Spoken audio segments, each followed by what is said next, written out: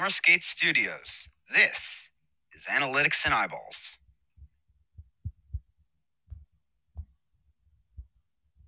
From the Summer Skate Studios, Analytics and Eyeballs is brought to you by Topgolf.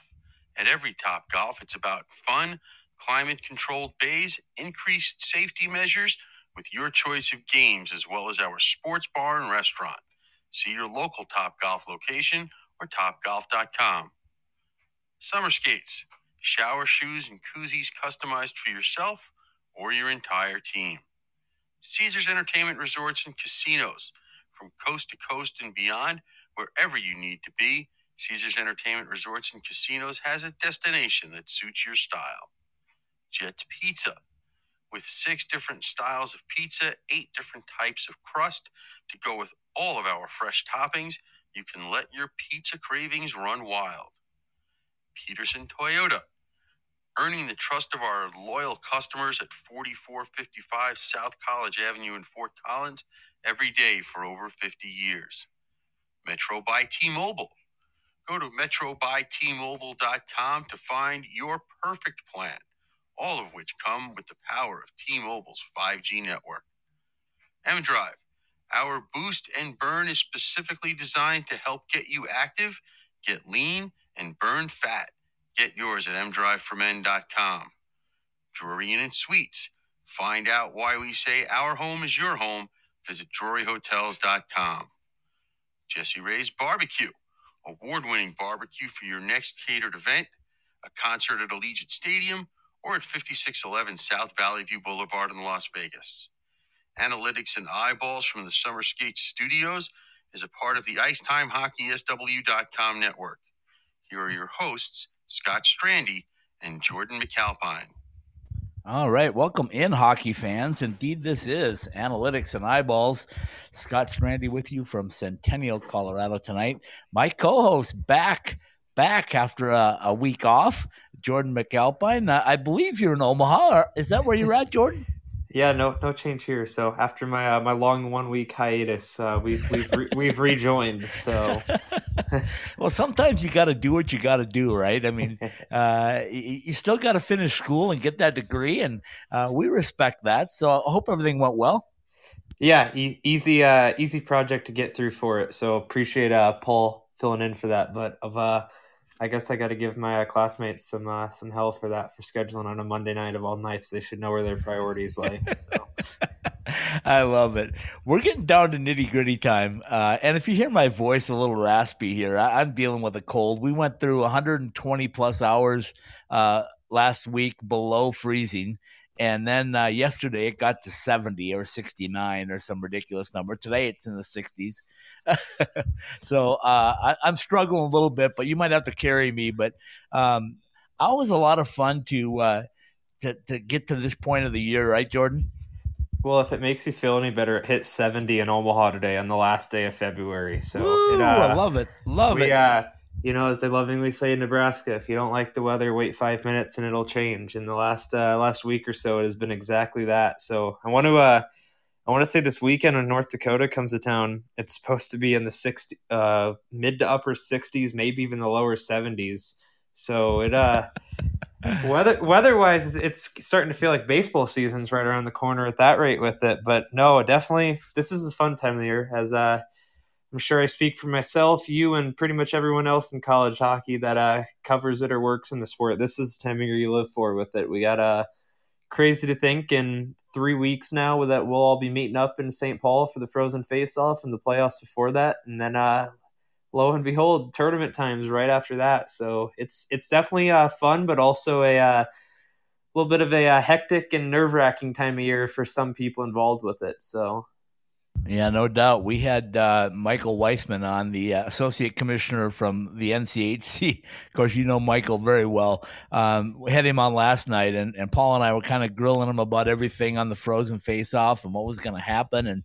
And then we dug into the fact that you could have St. Cloud and Minnesota Duluth going at it. After this weekend's regular season finale, they could be the first round opponents of each other. And the same thing with Denver and CC. There's still some stuff that could happen, but goodness gracious, can you imagine that? Those 4 schools going back to back and possibly playing 5 games in a row? Well, it's crazy, especially this weekend coming up in Duluth. How much is at stake for that series?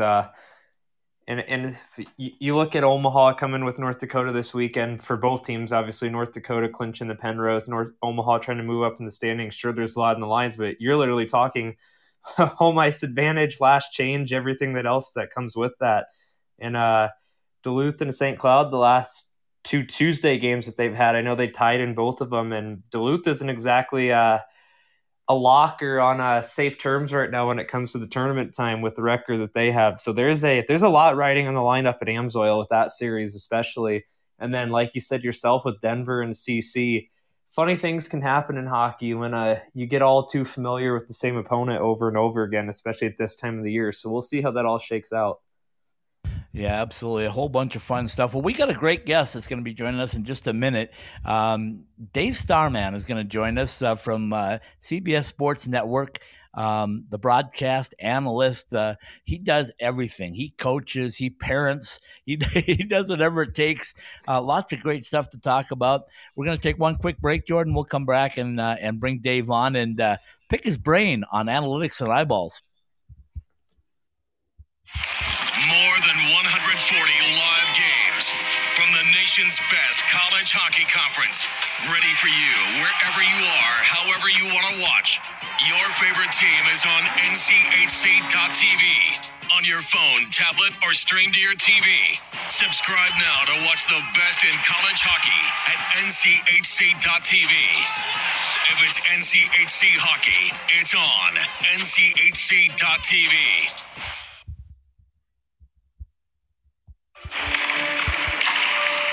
Really, JR? You think you can still do this? I'm focused. You're way too old to hit that target from there.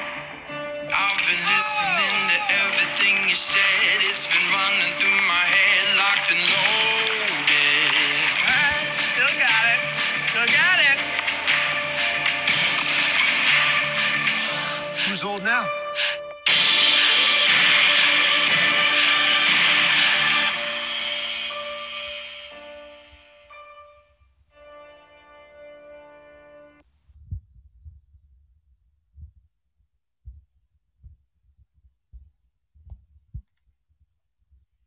From the Summer Skate Studios, this is Analytics and Eyeballs. All right, welcome back in, hockey fans, NCAA hockey fans, NCHC hockey fans, and just college hockey fans in general. Scott Strandy joining me tonight from Centennial, Colorado. My co-host, as always, Jordan McAlpine from beautiful, sunny, warm Omaha, Nebraska. And Jordan, it's our pleasure to bring on the voice of NCHC hockey for CBS Sports Network. Sorry. I don't mean to take anything away from the real voice, but Dave is the voice, right? And Shireen, of course, doing her thing. So we're glad to have Dave joining us. Dave, if you can hear us and hit one of those great call-in buttons, we'll be happy to get you going and talk some hockey with you. Jordan, it's crazy. It's absolutely crazy what's been happening all around hockey. We've talked about parity for a long time. I think we have Dave, Scott, and Jordan with you. How are you, my friend? I am great. How you guys doing? Good. In the tropical paradise of the NCHC, I guess you could say, in Omaha. Well, we are here on Long Island, and listen, it's not any warmer here than it is anywhere else. Here's the real question. You go to Grand Forks in February. That can get a little iffy weather-wise. How'd that treat you this weekend? Well, let's backtrack this for 1 second. We were in Duluth a week ago Friday to do that game between them and North Dakota. And then we left. We hung out with Sandelin for about an hour and a half in his office and shot it for a while. And then we went back to the hotel, packed, drove straight to the airport in Minneapolis, jumped on a 5:20 a.m. To Atlanta, and then connecting to Palm Beach to go watch our son play in the ECEL playoffs with his team that had come down from New Hampshire. So we stayed for a couple extra days. They left Tuesday. We went to Grand Forks on Thursday. So we went from 85 degrees in Fort Lauderdale to -5 in Grand Forks. And minus five is bad itself, but -5 after 85. I mean, that's a wake up. Yeah, and you probably had 20 or 30 mile an hour winds along with it, no doubt. No, of course. Dave, I wanted to tell you that we appreciate having you on. Paul and I had you on about a year ago. We were talking college hockey and mostly Arizona State. We've expanded, so we have Denver, Arizona State, CC, and Air Force. Next year, we're adding the 2 Alaska schools, and who knows, maybe Omaha if Lindenwood gets off the block and gets their program started. So we're expanding, but it's great to have you on. And tell us, first of all, what you do. I mean, for all of our listeners that don't know, you just explained how busy you are, but tell us what you do for college hockey.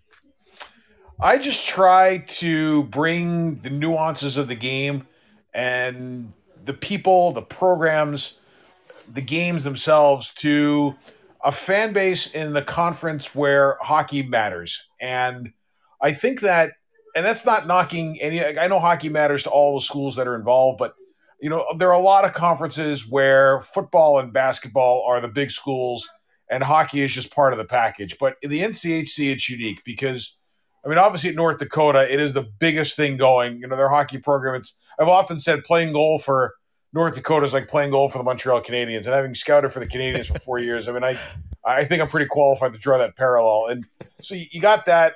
Same thing with Minnesota Duluth. I mean, that is a really passionate fan base. Denver, obviously lacrosse is good at Denver. They've got some other things going on, but I mean, hockey at Denver is a big deal. Hockey at Colorado College was a big deal for a long time. I think it's going to trend back in that direction. Hockey at St. Cloud State is a big deal. So I think when you look around the conference, you're dealing with a conference where hockey is, if not the most popular sport on campus, it's one of 2. And that you got a fan base that's really dialed into what's going on. And it keeps you on your toes. And it's why I find that doing this conference year after year to be so invigorating and so challenging, at the same time. Well, Dave, obviously you're no stranger to this conference as much as anyone. You get to see it on a nightly basis, but obviously everyone draws the comparisons, NCHC being the SEC of college hockey or however you want to look at it. 1 through 8, you know it and I know it. Any night, anyone can beat anyone. You see that this past weekend with Miami shutting out Duluth. How you talk about keeping you on your toes, how much does that add to it? It's a good point. I think a ton because I'll tell you this. Chris Mayotte, now the head coach at CC, I thought he had a great line. And to me, it is the best line that has ever summed up what the NCHC is in comparison to some of the other conferences. And he compared it to the Big Ten. And here's what he said. He said, the Big Ten has more players that can scare you.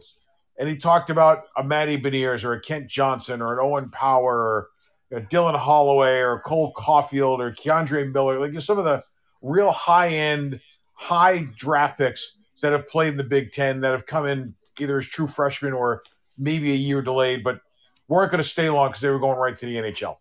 He said, so the Big Ten's got a lot of players that can scare you. He goes, but what the NCHC has is a lot of teams that can scare you. And what he meant by that was there are teams that have a lot of high-end talent, but they're also built with a core that stays for 3 to 4 years, and in some cases now with the COVID thing for 5. And those teams are they're big, they're heavy, they're strong, they're smart, they're hockey savvy and hockey sophisticated, and they understand how to manage games over 60 minutes so that no matter what point of the game that you're in, the game's never over.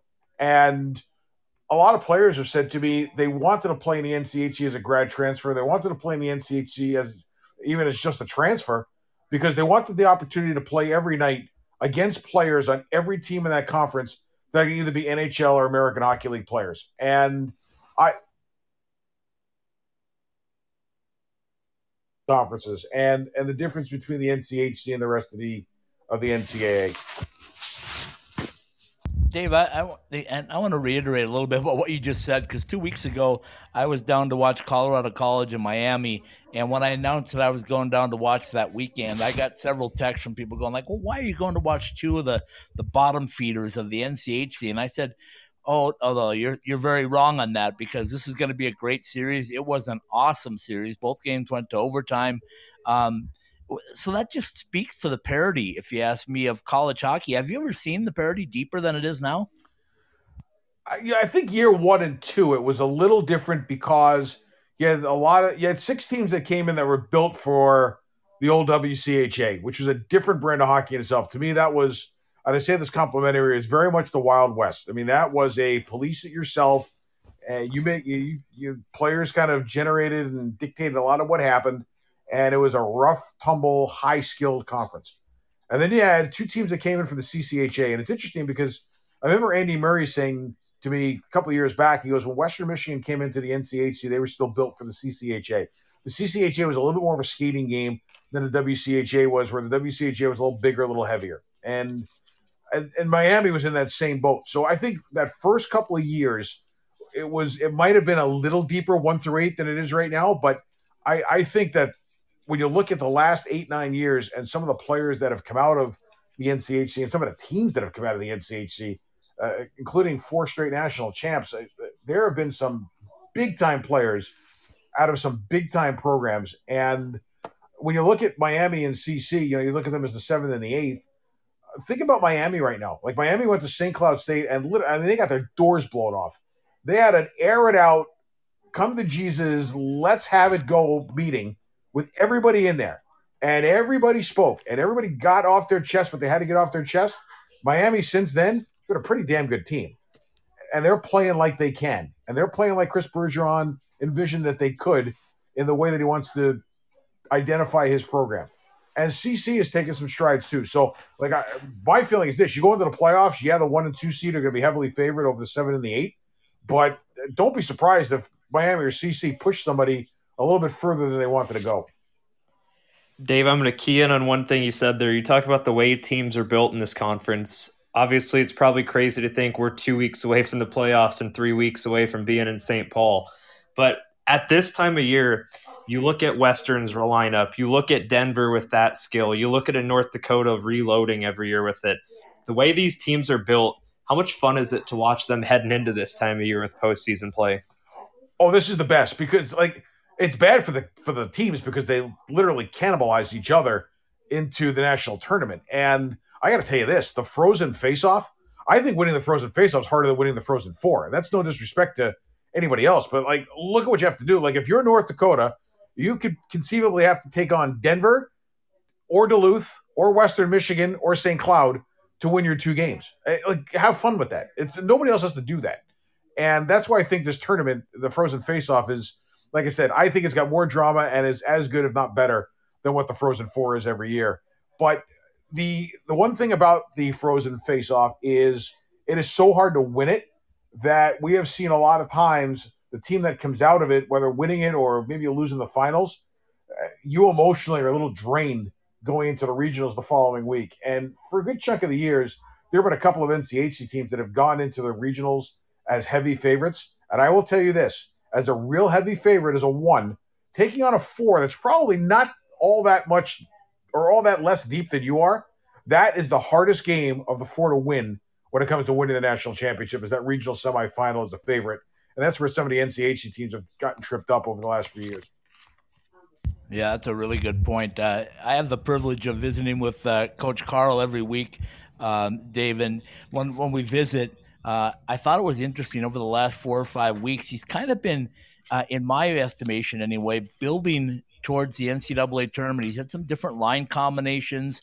And I asked him about it, and he said, I like to have guys play with different guys because you just never know what's going to happen when it comes down to playoff time. Interesting concept, but sometimes I wonder if he doesn't overthink it just a tad too much, and if that could have hurt him maybe Friday night and last Saturday night in a couple of losses that they really needed if they were going to capture the Penrose. That's funny. The only coach I think I've ever met that doesn't overthink it is Scott Sandelin. He's got the perfect mindset, and I say that as a compliment. He's just got the perfect mindset for what a head coach is, and I think after you win 3 national titles in 11 years, you can afford to do that. He's got a very unique way on how he goes about it and how he builds his teams and how he runs his teams. But every coach can overthink it. But my feeling is, and college hockey is a little bit of a different animal. See, I've never coached college hockey. I've coached junior and I've coached pro. And at the pro level, I always felt, whether it was a 66-game schedule or an 80-game schedule, whatever it was, you started to get into late January, early February. That was kind of go time. That's when you started to get line combos that you were comfortable with. That's when your D pairs were starting to sort themselves out. That's when your power play units were starting to find some sync, and your PK units were starting to identify themselves. And units of 4 were starting to emerge as a 4 that you would trust and you wanted to try to keep together. And at the college level, when you're only playing a couple of games a week, sometimes it's hard to maintain a little of that stability, and it's hard to maintain some of that momentum that you might get off the previous weekend. And that's why I think coaches tinker a lot, because once you start to get into that frozen face-offs, then regionals kind of thing, yeah, it's 4 games over 2 weekends, but the intensity ratchets up. And I really think that you're building towards the end, and you're also keeping a little bit in the tank so that you've at least got one little ace up your sleeve. Well, Dave, if I lovingly say with Scott Standalone coach teams up at Duluth, no matter how much you write them off, you think you're dead in the water, and 2 weeks later you turn around and they're playing for the national championship. There's a switch that in that program they find a way to turn on at the right time of year. It's unreal. I mean, Tavis McMillan and I were chatting a couple of weeks ago, just called to say hello, and I think they just played Duluth. He was like, that team, man. He goes, like, we outshot them, we outpossessed them, we out everything, and all of a sudden it's the middle of the third period. You look up at the scoreboard, it's like it's tied. Because no team manages games like they do, and we've been saying that for years. Like they have just become really, really good at managing games, managing seasons, managing tournaments. And one of the reasons is like just what we talked about. They've got a core, and that core stays together. So you get into these tough games, and you're Scott, and you're looking at your bench, and you're loaded up with guys that are 21, 22, 23 years old, who have been through the rigors, who get it, who are experienced, who are not going to panic. And I think that's the difference with some of the teams as they've won national tournaments over the last decade. They've tended to be older teams with a strong core, well led by upperclassmen. Well, let's look at this past weekend specifically. I know you've got that heading into the weekend, arguably the most interesting series in the NCHC with what was at stake for Western and North Dakota there. Kind of walk us through what you saw Friday night up at the Ralph. I saw a really, really good game that could have gone either way. And I mean, I can make a case right here for you that Western Michigan probably deserved a better fate on Friday night. But I can also tell you that what's going on in North Dakota is really unique. And you want to run through the cliches? Let's go run through them. Next man up, no excuses. You play the next game, all that kind of stuff. Whoever's in the lineup's in the lineup. It's not about who's out, it's about who's in. They're just figuring out ways to win. And we've often joked in the coaching profession, if you want to become a great coach, we call it the gag rule: get a great goalie. And North Dakota did that with bringing in a veteran guy like Zach Driscoll. Remember, we just talked about the older, smarter, more sophisticated guys who can manage games. I mean, here's Driscoll, who's a fifth-year guy, and he's 23, 24 years old, and he's calm and he's mature. And at one point he gave up the net; he wasn't playing very well, and Jacob Helston went in. And I think the best thing that happened for Driscoll was that he mentored Helston when Helston took the net away from him. And I think that it rejuvenated Driscoll, because I've always felt that when you teach, sometimes it's better than when you learn, because as you're teaching, you're learning. And I think that being the big brother, the mentor, kind of the on-ice guide for a young kid like Helston, it actually rejuvenated Driscoll. And since then, he has been lights out. And right now there are 3 or 4 guys that you could say are playing as well as anybody in the nation. Driscoll's got to be in that conversation. Yeah, totally agree with you on that. Dave, we call this podcast Analytics and Eyeballs, and the reason we do it is we look at the rankings, we look at the polls. Our own Paul Hornstein is going to come on at the end of the show with his Super 16, Long Island guy, of course. and anyway, we're all over the place. We're like a big rash. We're just all over. But anyway, when we look at that, then Jordan and I kind of compare what our eyeballs tell us, and if I'm gathering it correctly from what you're saying, is your eyeballs are telling you things that maybe some of the other people that vote in the polls or the pairwise maybe isn't telling you. Is that a fair assessment? Oh, I that's being polite. And I mean, I for years have just absolutely clobbered the polls. I think the polls are nothing but a popularity contest, and I think there are people who put out polls just to make themselves look good and relevant, and it drives me nuts, because I am completely convinced that half the teams that most of the people put in the polls, they haven't seen play ever. And it is what it is. But, polls are good because they drive conversation, and like we're having right now, and they can create that debate of, who's the best team in the country or who are the best five. And I mean, I could give you the 10 best teams in the country if I sat here with, looked at them all, not in any particular order. But I will tell you this, there was a span of a month where I thought Denver was the best team in the country. And people, I think, mistake the fact that I only watch the NCH. That's not true. I mean, I got a million different servers that give me every game I could possibly want to watch from anywhere, plus a subscription to Instat, which is unbelievable. I mean, I'm constantly watching everybody from all over the place, just trying to find different things. And I will tell you, for a month, I thought Denver was the best team in the country. Watching Minnesota, I might make a case right now that I think Minnesota is the best team in the country. And there's a difference between teams that have the best players and the best teams.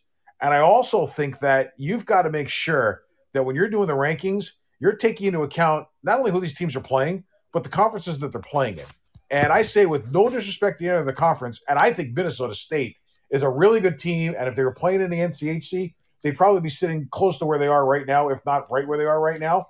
But if you're looking at schedules, and let's say you're North Dakota and you go to Minnesota Duluth, let's say they went to Minnesota Duluth and they lost a pair of 1-goal games against UMD, who's a pretty good team. You're going to tell me that North Dakota is not as good a team as, let's say, Quinnipiac right now? I mean, and that's what drives me crazy about polls. And that's nothing against Quinnipiac, because I think they're pretty good too.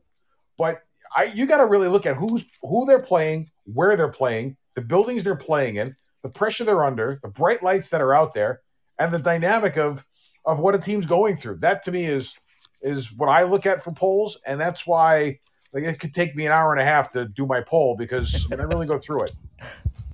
Well, Dave, you talk about how good North Dakota's been the last few weeks. I'm going to throw 6 names at you on top of it. Reese Gaber, Jake Sanderson, Ethan Frisch, Mark Senden, Gavin Hain, and Louis Jamernick. You take into account the way they're playing with the injuries mounting up right there.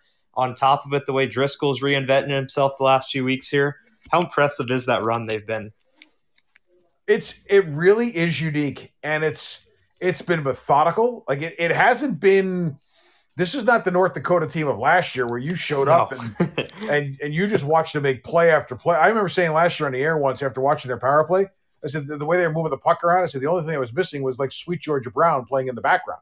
I mean, they were moving it all over the place. And this is not that kind of team. I mean, Gaber is a star, don't get me wrong. And Sanderson obviously is a star. Cleven's a star. But this team has got a lot of workman-like players on it. Connor Ford, the guy doesn't lose a face-off, especially on the left side of the ice. I mean, the guy just doesn't lose. So North Dakota is making their life that much easier because they're constantly starting with the puck every time this kid takes a face-off. Last year they had what Brad likes to call the murderer's row of guys taking face-offs with Weatherby and Pinto and Jamernick and I can't think of the fourth one. It just escapes me. This year, like Ford came in as a number 2 center. He's now a 1. Schmaltz has been great on the dot. They've just kind of made it up as they went along here. But this team is methodically winning games. They're getting saves at one end. Driscoll's not letting games fall apart. And they're finding goals from the most unlikely sources. But you know what? That's what North Dakota does because they bring in quality players. When Dane Montgomery and Carson Albrecht are winning you games in Minnesota Duluth, that's all you need to know on that note. This is what I'm saying. It's like when Luke Milmock scored the 5 overtime winner. It's the same idea. UMD has got that same mentality of we're just going to bring in players that fit our culture and our system and our structure, and we're going to let them play. And right now, Brad and his group are pressing all the right buttons. Their power play has been real good. And, the other night they get 4 goals from defensemen in a 4-3 win against Minnesota Duluth. You get 4 goals from your D on the road, you're living right, especially when Sanderson's not in the lineup. Yeah, for sure. Dave, I want to break away from college hockey just for a minute because this past December into January, you were supposed to be you were at. There just were no games at the World Juniors. And now there's talk, I guess it's confirmed, August. We're going to play the World Juniors. Your thoughts on, first of all, getting up to Canada and getting ready to go and then having it end the way it did? It's the World Juniors was funny because I think everybody was a little on edge that it might not go. It's funny. I think we had more trepidation this time around than we did last year when we were in the middle of this thing and nobody knew which end was up. You know what I mean? I think that the bubble last year was so tight that you basically had faith that we were going to get through the games and it was going to happen. This year, with it being a little looser, and I know certain teams are on different MOs, but with all the protocols that were in place, you thought to yourself, maybe, but then you started hearing rumblings that it wasn't as tight as it was last year, and you were almost convinced that a couple of guys are going to pop, and once that happened, it's going to be like the chicken pox. Everybody's going to get it, and that's what happened. So I felt really bad for the players because for some of them, this might have been their last kick at the can, and that brings me to this point. I've talked to a few NHL assistant general managers, and the vibe that I'm getting is that there are a number of players, especially on the U.S. team, that were going to sign pro contracts at the end of this season anyway, at the end of the college season anyway. And those NHL teams, once they sign them, are not going to lend them back to Team USA to play in the World Juniors. So even though all the guys that played that one game in December are eligible to play in this World Junior because it's considered an extension of the last one, I think you may find on the U.S. team and probably Canada's too, I think you're going to find that half the team's not going to be allowed to play because they're going to be playing for their NHL teams. Yeah, that's a really good point. So I kind of felt that same way. I was kind of on edge that it might not get completed. And so your thoughts on an August event, is that something you're going to be in favor of?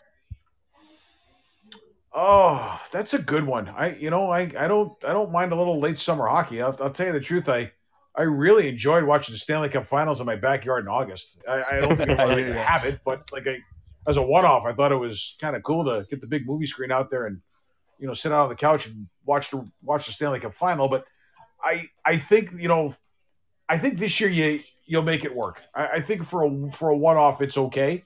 I think it'll be a little bizarre that we'll have a World Juniors in August, and they'll have another one in December. But I do think that it's good to get it played. But I also think that it's going to come with a number of challenges because of the training schedules that a lot of these players are on to get themselves ready for their seasons. It comes at a very odd time. And I think that it's going to be a younger tournament than in most other years because some of those older players that, again, were really high picks and that weren't going to go there 4 years of college anyway. I think a guy like Matty Beniers is going to, for example, and I'm not saying that I know this on any authority, but I'm saying I think a guy like Matty Beniers is going to sign with Seattle within 20 minutes of Michigan losing in the tournament, and you will not see Matty Beniers playing in the World Juniors. Yeah, they'll have the plane waiting on the tarmac when that game's ending in the tournament, is my guess. Absolutely. And here's my thing: why wouldn't you? It's not uncommon. And if I'm Seattle, the last thing I would want is my first pick, number 2 overall, playing in a tournament like that in August when he then has to get ready to go to training camp. So he's got to dial it up to the most intense amateur tournament on the planet, then dial it down and try to get some rest, and then dial it back up again to start the NHL season. That's a lot to ask when you're 19. Well, and the big thing, you've seen that with other sports, is the injury risk on top of it. I mean, even completely different situation with the last few years. Look at college football with the amount of kids sitting out of bowl games on top of it. The future risks that are on the line for these kids are astronomical. Well, it's funny, which also brings up the point of let's play the bowl games a whole lot sooner so we don't get into this nonsense, but that's a whole other discussion within itself. But I think, here's my thing. If I'm an NHL team, the last thing I want is the risk of my number 1 pick getting hurt at the World Juniors. And if I'm the fan base that's invested in an NHL team, I kind of feel the same way. But if I'm the federation, if I'm USA Hockey, I want to go in there with my best team. I think Hockey Canada, USA Hockey, and some of the other federations will be going into this World Juniors without their best team. But on the other hand, it might be a very unique and very exciting World Juniors with a whole bunch of younger players getting to play an extra World Junior because they'll probably be around for the next 2 years anyway, which would have been their 2 years to play. Yeah, good stuff. You kind of led me into Michigan by talking about Matty Beniers. I wanted to ask you about Michigan. They've had kind of a crazy season. They stand at 25-9-1, but it's been different, right? Are they a tournament? How am I going to put this? Are they a national championship winning team, Dave, in your estimation?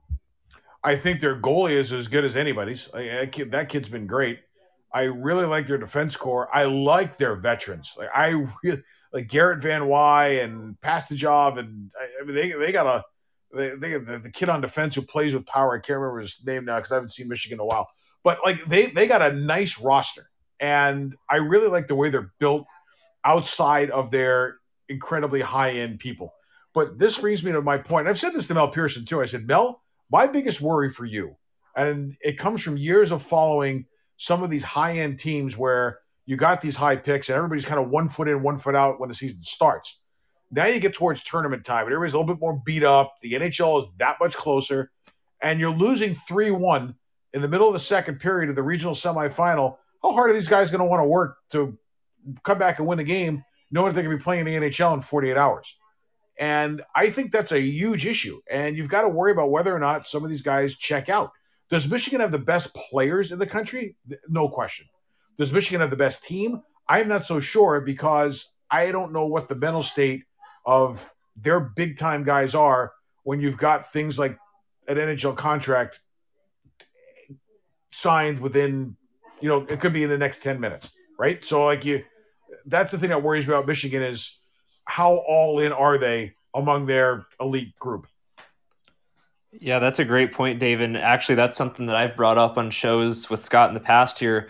I look at a team like a Western Michigan or a St. Cloud, that the way that they're built, you don't have as much of that issue hanging over them that come playoff time, it's the will over skill, as you can lovingly say with it, that almost bodes into the hands of some of these other teams that might not be near the top of that pedestal right now. Which is what made Cole Caulfield so special last year when he almost literally willed Wisconsin back into that game against Bemidji State. He knew he was signing as soon as that thing was over, but he didn't want it to end. And he did everything he could to try to get Wisconsin back in that game. I thought that was pretty unique. And I didn't see that.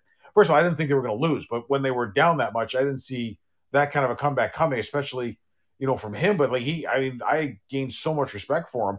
But I just think, like we said, it is really hard when you get towards the end of a long, grinding season, especially this one with COVID and rescheduling and uncertainty and all that kind of stuff.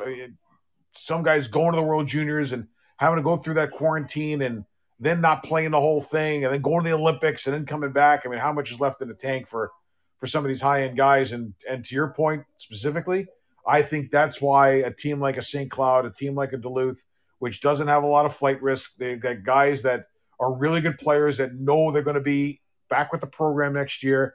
All they want to do is win games for that program because the better the program does, the better it sets them up for the next part of their career.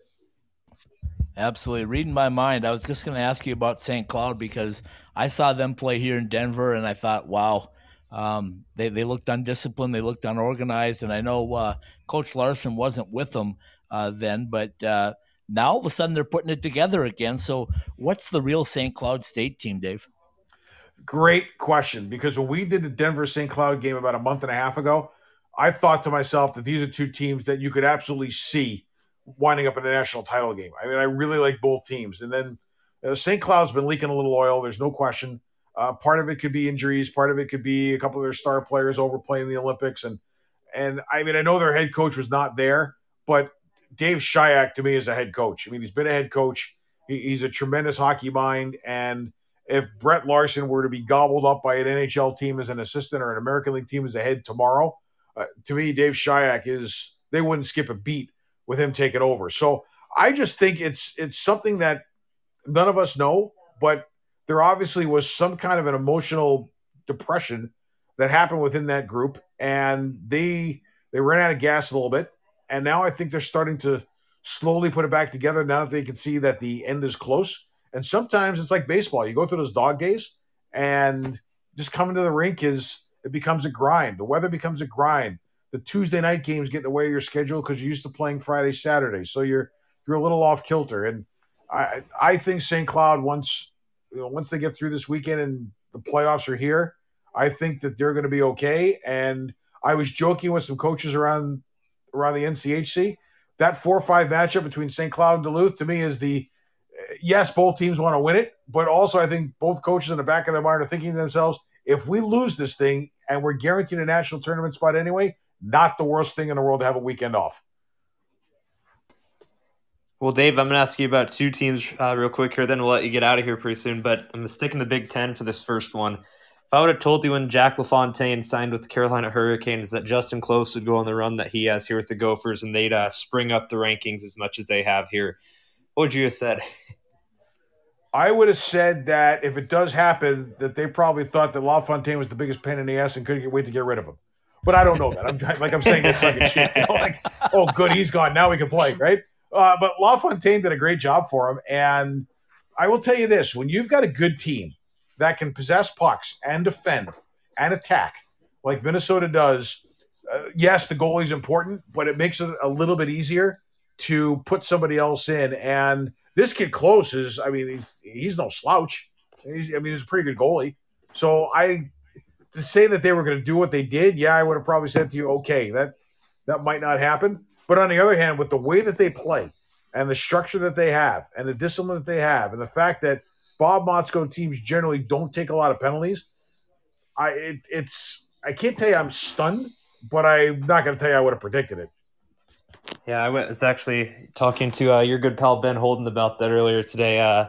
Ben Myers is one hell of a player that they got on that team right now, and it's crazy to think how much of the run they've went on here. The other question I was going to ask you, team I get to see on a regular basis, you've seen Omaha twice in this second half, a loss out at CC and a loss out at Miami. On the opposite end of that extreme, a team that swept St. Cloud and beat Denver. Obviously, word boils down to consistency, but how much of a head scratcher is this Omaha team this year?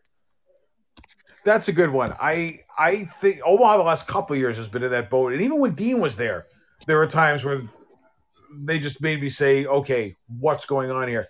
I think it's a well-coached team. I think it's a team that believes in itself.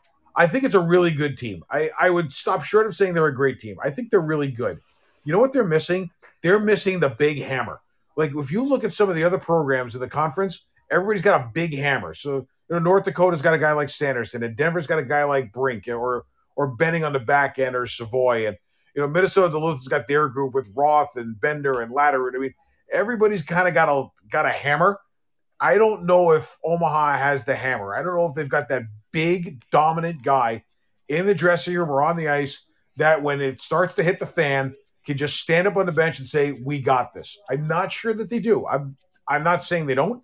I'm just not sure if they've got that hammer the way some of the other teams do. But I will tell you this, with the way that they are put together, when they get that guy, and they don't always get that bright, shiny object player, but if they ever do, that's the next step that they will take to become one of those teams that finds themselves in the top 5 in the conference every year. Because I think Mike Gabinet is a hell of a coach. All right, Dave, final one for me is we've got the pairwise in front of us right now, and we see Minnesota State, Michigan, Denver, Minnesota. If those were to be the top 4, we have a pretty good tournament field, don't we? Oh, I think so. Especially, Denver will be in Loveland. And I think that's the regional that I have. And I think that if Denver gets to Loveland as the number 1 overall, then they would be getting the 16th seed as their regional semifinal game, which more than likely be the Atlantic champion. And it could be AIC again, coached by one of my former players in Eric Lang. And I'll tell you what, AIC is a handful. like to me, that's like the Yes, last they thing are. you'd want. So I'm thinking to myself, if you're Denver, the best thing that can happen is you finish like 3 or 4 overall, and you don't get the team that comes in with nothing to lose and everything to gain. It might make their life a little bit easier. But I think Denver going to Loveland is a big help for them over any of the other number 1 seeds. All right, we'll let you go on this one. Tell us what you got on the agenda for the next month. Oh, God. How about the how next much- week? How much time you got? So, let's see. So we've got, we got a little. Well, you ready for a funny story? Can I digress for a moment? Absolutely. Go right ahead. If your wife called you at 11 o'clock in the morning and said crying and said they'd just fallen off a bar stool and broken their arm, what would you think? I don't even know. My mind would go crazy. Okay, so that happened to be this morning. I'm sitting in my office where I had been since 5:30 that morning. So I'm sitting in my office, and Shireen calls me. She's crying, and she goes, I just fell off the bar stool, and I think I broke my wrist. And I went, has it been that bad a morning that you're at the bar at 11 o'clock?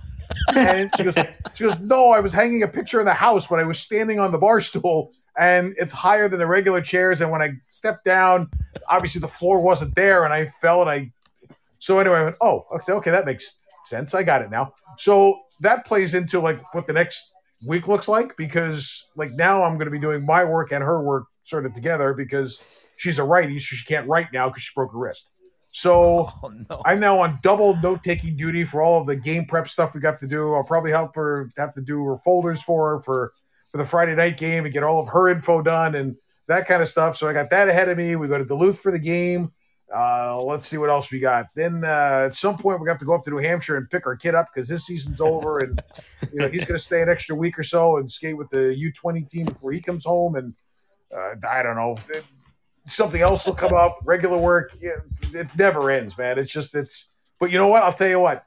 I like it like this versus it being quiet, because sometimes when it gets too quiet, I start to think that my self-worth is going down. So the fact that I can't find a minute to think is probably a great thing. I love it. Well, you're going to be at the Frozen Face-Off too, right? Yeah, so we've got the Frozen Face-Off on CBS Sports Network. Then I've got the Selection Show, I think. And then I've got the West Regional, and then Shireen and I will be doing the Frozen Four together on Westwood One Radio. Brian Tripp from Penn State will be our play-by-play guy, and we think this is really cool because we have worked Frozen Fours together but separately, and I think we're about to become the first husband and wife team to ever work a championship tournament on air together, which we're really excited about. Oh, that would be totally awesome. Well, tell her we're thinking about her and that wrist and heal up as quick as possible. So that's a good hockey injury, though. If it's a broken wrist, can't she just say she got slashed or something? Well, the funniest thing is when we called our son to tell him, she showed him a picture of the wrist, and the first thing our kid said was, "What the other person look like?" So, only a hockey player would say that, right? Exactly. Dave, I'm fully expecting on a Friday's broadcast the story to be a block shot or something along those lines. Oh, trust me, this story will grow in lore as we go along. By Friday night, I don't know what this thing could turn into, but as of right now, we fell off the bar stool hanging a picture. By Friday night, I don't know where it's going to go, but tune in because I guarantee it'll turn into something good. Dave Starman, thanks so much for joining us. We appreciate you taking the time tonight, late night out there on Long Island. Jordan and I will be right back to wrap up another episode of Analytics and Eyeballs with our Super 16 and our another guest from Long Island, not even a guest, a co-host, Paul Hornstein, in 2 minutes.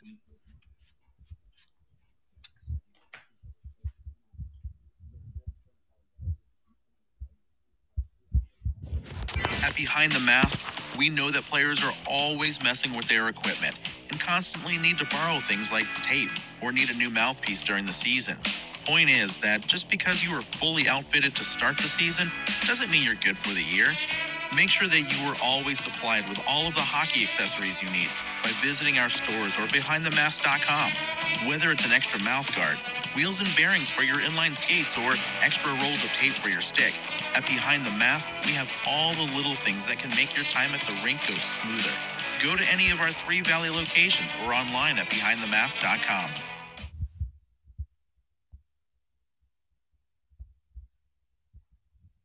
Ask any hockey player in the Desert Southwest, and they'll all tell you the same thing. We love going to the rink in sandals. Now you can show off your game in style with summer skates. Officially licensed summer skates are comfortable, washable, and can be designed to show off your fandom. Phil Kessel your guy? Big William Karlsson fan? Or is Austin Matthews the man? Have your summer skates designed to show off your favorite NHL player, or shout out your own game with your own number. Team discounts and customization available too for groups of 12 or more. Thirsty after getting off the ice? Our new koozies are perfect for keeping that cold one cold in the desert heat. Comfortable and durable, show up to the rink in style. An authorized retailer of summer skates, you can purchase yours through our website at IcetimeHockeySW.com.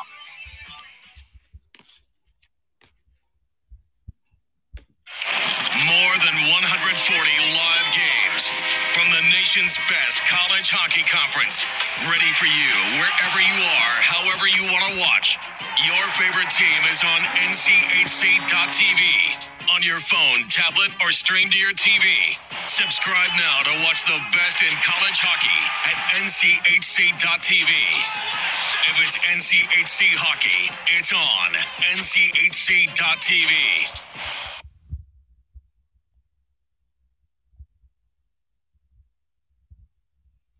the Summer Skate Studios. This is Analytics and Eyeballs. All right, welcome back in, hockey fans, NCAA hockey fans, NCHC hockey fans, Big Ten hockey fans, Atlantic hockey fans. It doesn't matter. We're here for you all. Scott Strandy with you in Centennial, Colorado. My co-host, Jordan McAlpine, joining me from a beautiful 70-degree day in Omaha, Nebraska. Jordan, you know what time it is, right? It's time for the Super 16. You got anything you want to say to Paul Hornstein as he joins us right now? I liked our other Long Island guest better. Doesn't everybody? I mean, it makes sense. I absolutely love it. Paul, how are you? I'm not sitting in the 70-degree weather. That's for darn sure. Okay, tell us for sure. You didn't fall off a bar stool, did you? Not recently. I'm sure I did many, many moons ago, and I just don't remember because that's why I was in the bar. But all right, we don't call you superstar for no reason, right? Yeah, that's the way I would put it. All right, Paul, buckle up because Jordan's got some bones to pick. I'm going to start off with the Super 16. I'm going to go through the first four and see if Jordan McAlpine's got anything for you. Minnesota State, number 1. North Dakota, number 2. Minnesota, number 3. Notre Dame, number 4. Jordan, go. I'll just let you read 5 through 8, and then I'll make my point. Okay. Okay. I know where this is going, but go ahead. 5 through 8. 5, Quinnipiac. 6, Michigan. 7, Denver. 8, UMass. Go, Jordan. Let's key in on number 7 there, Paul. I'll give you the platform first to defend that one, but I just want to hear what went into the thought process. They just haven't played well the last couple of weeks.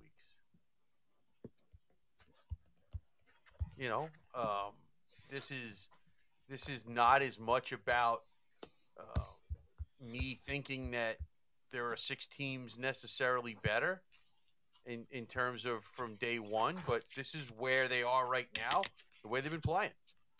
I didn't think they were out of the game on Saturday, but it sure looked like that for the first couple of periods.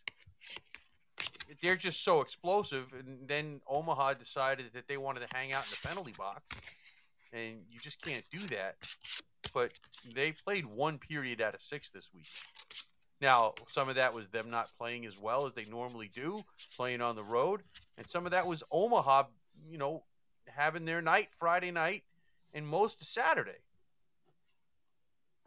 Yeah, I will agree with you and give you that part of it. I just, with the season as a whole, looking at it, and then number 2, the talent on that DU roster, they I don't know, this past weekend with it, the one thing I will say is their record away from Magnus Arena does make me kind of curious to see how they hold up come frozen face-off time, and also with the regional. I know being out in Loveland, it's probably the next best thing that they could have to playing at Magnus.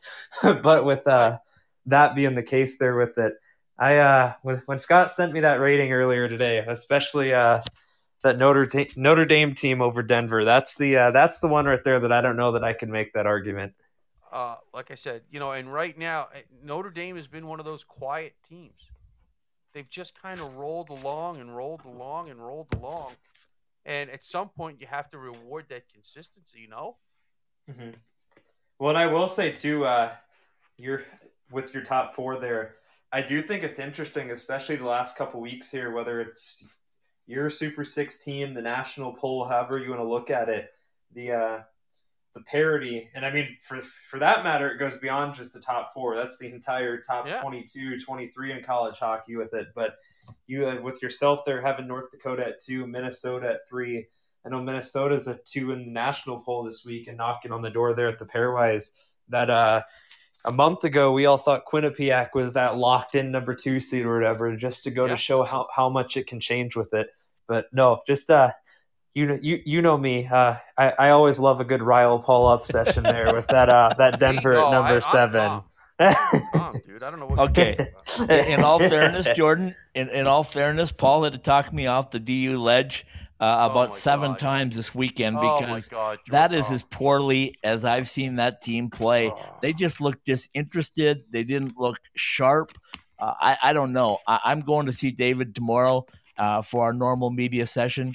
I also have Mike Benning and Brett Stapley on as feature guests tomorrow. So when I get in the building, I want to find out what was going through their head because, and I mentioned this to Dave when he was on, I said, it looks to me like Coach Carl has been messing with the lineup a little bit too much. He's been trying some different guys, doing different things. I don't know if Magnus is just exhausted physically or mentally. I don't know if it's time to play Maddie a game or two. I don't know. I'm going to ask tomorrow, see if I get some answers.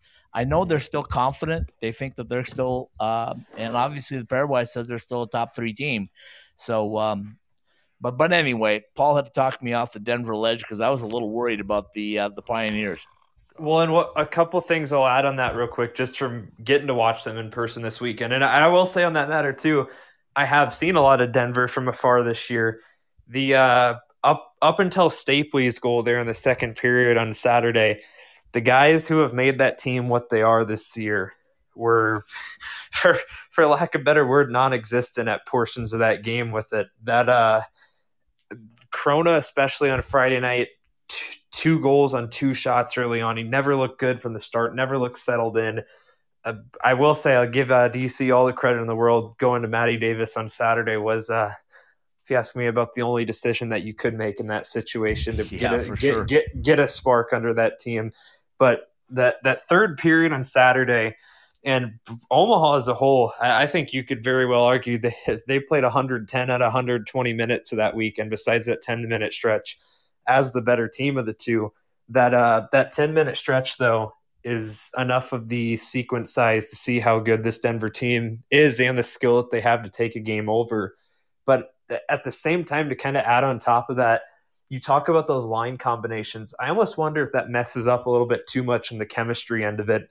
Bingo. Especially this past weekend with Stapley and that line. You look at the way Brink and Gutman were playing together, that almost, like I said, you wonder how much that does creep into the back of your head.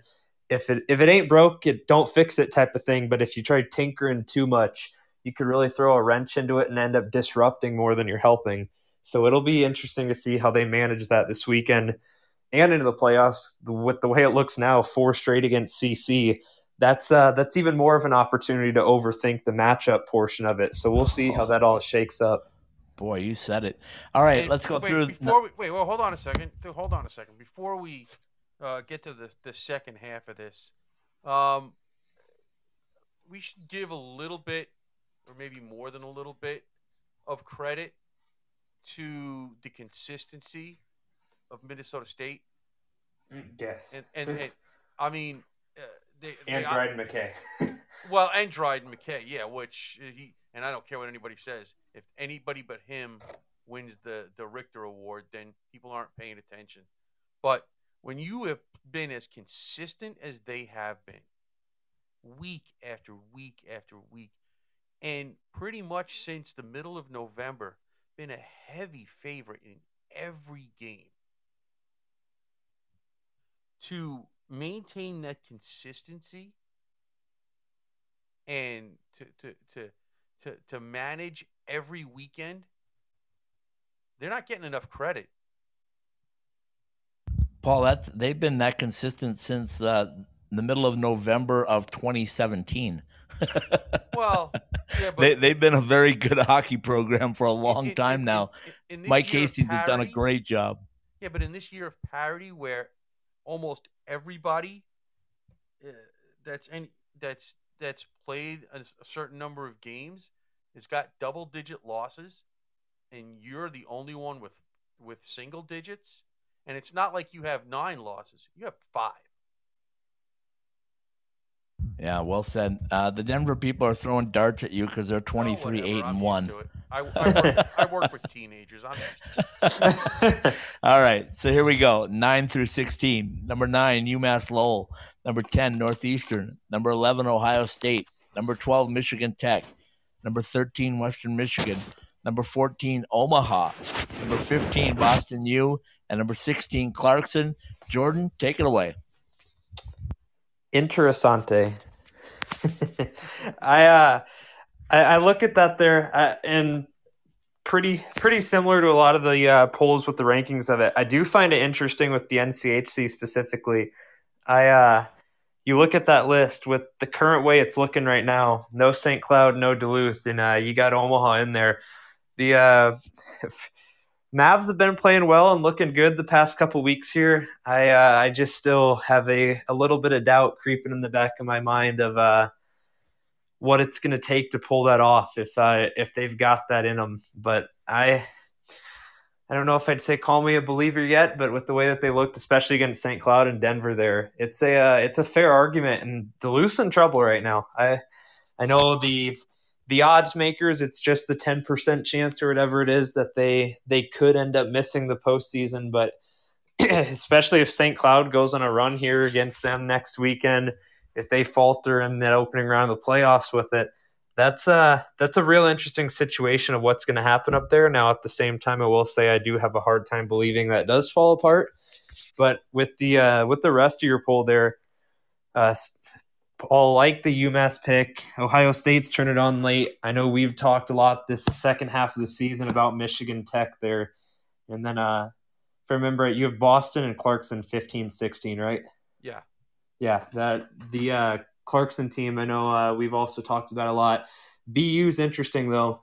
Both of those teams, for that matter, are on thin ice when it comes to breathing room. And obviously, anyone in that 13 through 21 situation is on thin ice for that matter. And this is something I was talking about someone with the other day. I don't know if it's a situation of, if you really think about it this way, we really haven't had to worry about the pairwise at this time of year for almost 3 years, just with last year going to the formula of teams picking it. The year before that, the season getting cut short, so we really didn't now, granted, down the stretch run, we paid attention to it, but after that, the pairwise obviously didn't mean anything. Come tournament time, that you go back to the year before that, I don't know if it's just a situation of being so long since we've had to pay this much attention to it, but in my recent memory of being a fan or now covering college hockey on a regular basis, I think you'd be hard-pressed to find a situation where so many teams are bottlenecked right in that spot where they are right now. Oh, well, and that's what's going to make the conference tournaments this year so much more interesting. Is it likely that a Penn State or a Michigan State can run that gauntlet? It's not likely. But when you look at where the second half, like, of the NCHC teams, like Duluth is still close enough to the bottom where they could play their way out of it. Mm-hmm. I don't think St. Cloud can, but you never know. And Omaha is close enough to play their way in it. And then you look at Hockey East, and you look at all of those teams in that 14 to 21, and they're about to play they're going to play their conference tournament, and those teams are so bunched together by numbers that you could win a game and later that day be out of it because the numbers say, sorry, that one game that you lost to Maine, and I'm just throwing out a name there, it trips you up in the end. It's nuts. Yeah, and go ahead, go ahead, Scott. No, I was just going to say real quick, and this is one thing that Dave talked about with us there. You look at Duluth and St. Cloud, have very realistic chance those two teams could end up playing 4 games against each other. Yeah. When it comes down to it, that you beat up on each other through that stretch. That from the conference standpoint, it's almost counterintuitive, if you know what I mean by that. That one of those two could end up pretty much forcing the other team out.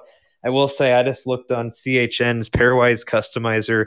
Right. If Omaha finds a way to come out and sweep North Dakota this weekend, which with the way UND is playing lately, even with the Mavs looking how they have here, I don't I don't know how I feel about that with the task that's going to come with it. That only bumps them up to 17. And I would argue right now you've really got to get into that top 14, maybe even 13 to have any type of a security blanket that comes with it. I can keep looking at it, but even you sweep this weekend somehow, you go win a playoff series, and then you get a win in St. Paul or something. Even at that rate, it's not exactly sure proof by any stretch of the imagination. No, and by the way, like you guys said, how intense are those Duluth and St. Cloud games going to be this weekend?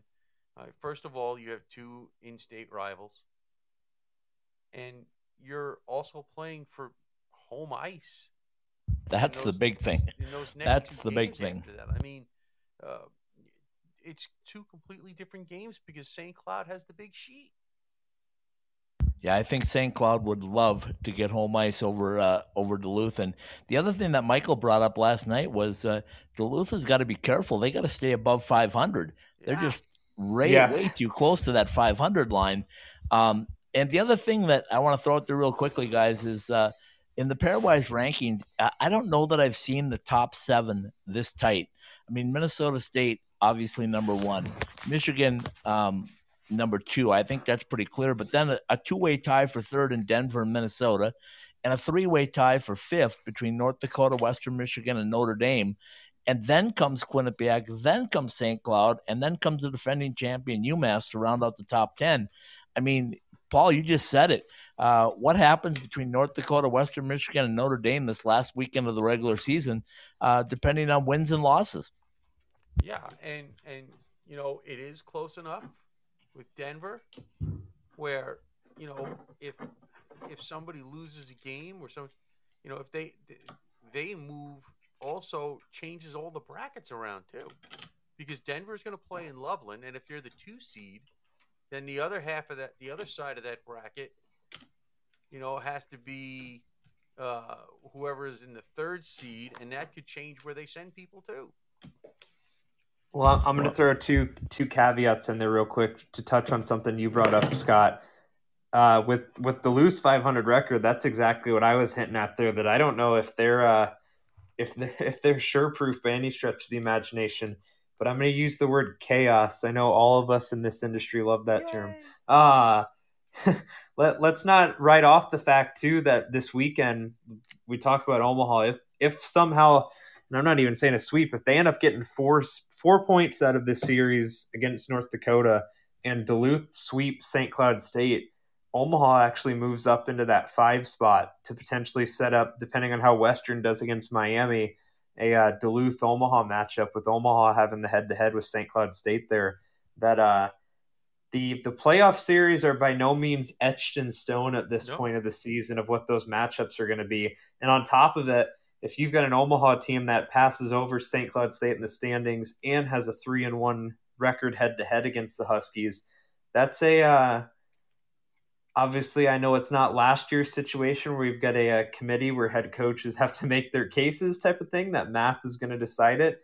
But that's an awfully hard thing to look over at that point of the season if it comes down to those 2 teams for the final spot in the tournament or some situation.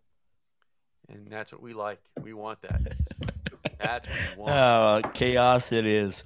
Okay, well, Denver will go to St. Cloud State on Friday night, on St. Cloud State, Colorado College on Friday night, and Colorado College will come to Magnus Saturday night, and it very much could be the same matchup with all games at Magnus the following weekend. So we'll see what happens on that end of it. It's crazy. We'll all be talking again next Monday about what the heck happened in the end of the regular season, no doubt about it. All right, Jordan, take it away. From the Summer Skate Studios, Analytics and Eyeballs has been brought to you by the NCHC and NCHC TV. Subscribe to NCHC TV and catch all the action from the toughest conference in all of college hockey today. Drury Inn and Suites, now an official Disney World hotel. Book your stay at our new Lake Buena Vista location opening this October, or at any location at druryhotels.com. By Summer Skates, whether you use your own name and number or you want to represent your favorite player, Show off your game in style. Visit summerskates.com for more information today on how to get your personalized shower shoes and koozies. Metro by T-Mobile. Switch to our $60 a month plan, which includes an Amazon Prime membership. See one of our stars for details today. By Behind the Mask. No one knows goalie needs better than we do. Visit BehindTheMask.com or one of our 3 Valley locations for more. Jesse Ray's Barbecue. Located at 5611 South Valley View Boulevard in Las Vegas, our food sums up one word: perfection. By M-Drive. For supplements to fuel and refine your drive, visit mdriveformen.com. Peterson Toyota. Located at 4455 South College Avenue in Fort Collins, our staff works hard to make sure you get the right car that fits your needs. Shop our selection of both new and pre-owned vehicles today. Jets Pizza. It's more than just great pizza. You'll love our wings, sidekicks, and more. Find a location near you at jetspizza.com. And by Caesars Entertainment Resorts and Casinos. Worldwide, Caesars is where the action is. Analytics and Eyeballs and all of the Ice Time Hockey Southwest podcasts are recorded live on the Podbean app. You can also download any of our shows on iTunes, Podbean, the Google Play Store, Spotify, Stitcher, iHeartRadio, and on TuneIn. Analytics and Eyeballs and all of our weekly podcasts come to you from the Summer Skate Studios and are a part of the IcetimeHockeySW.com network. Very well done, my friend. Our thanks to Paul Hornstein for coming on and bringing that Super 16. It's going to get a lot of talk this week, folks. I guarantee you. As soon as we put that up on social media here in a few minutes, it'll get a lot of talk. Well done, Paul. And our thanks also to Dave Starman for coming on and telling us all about the hockey world. And of course, we're thinking and hoping for a speedy recovery to Shireen for that broken wrist. Jeez, falling off a bar stool at 11 o'clock in the morning. That's tough. Why? It's easier at 6 o'clock at night if you're falling off? I didn't realize that there were better times to break the wrist, but okay. I love it. All right, we'll say goodnight with the little Roger Klein, the Peacemakers. Hello, new day before my voice is completely gone. Good night, everybody. Good night. Good night.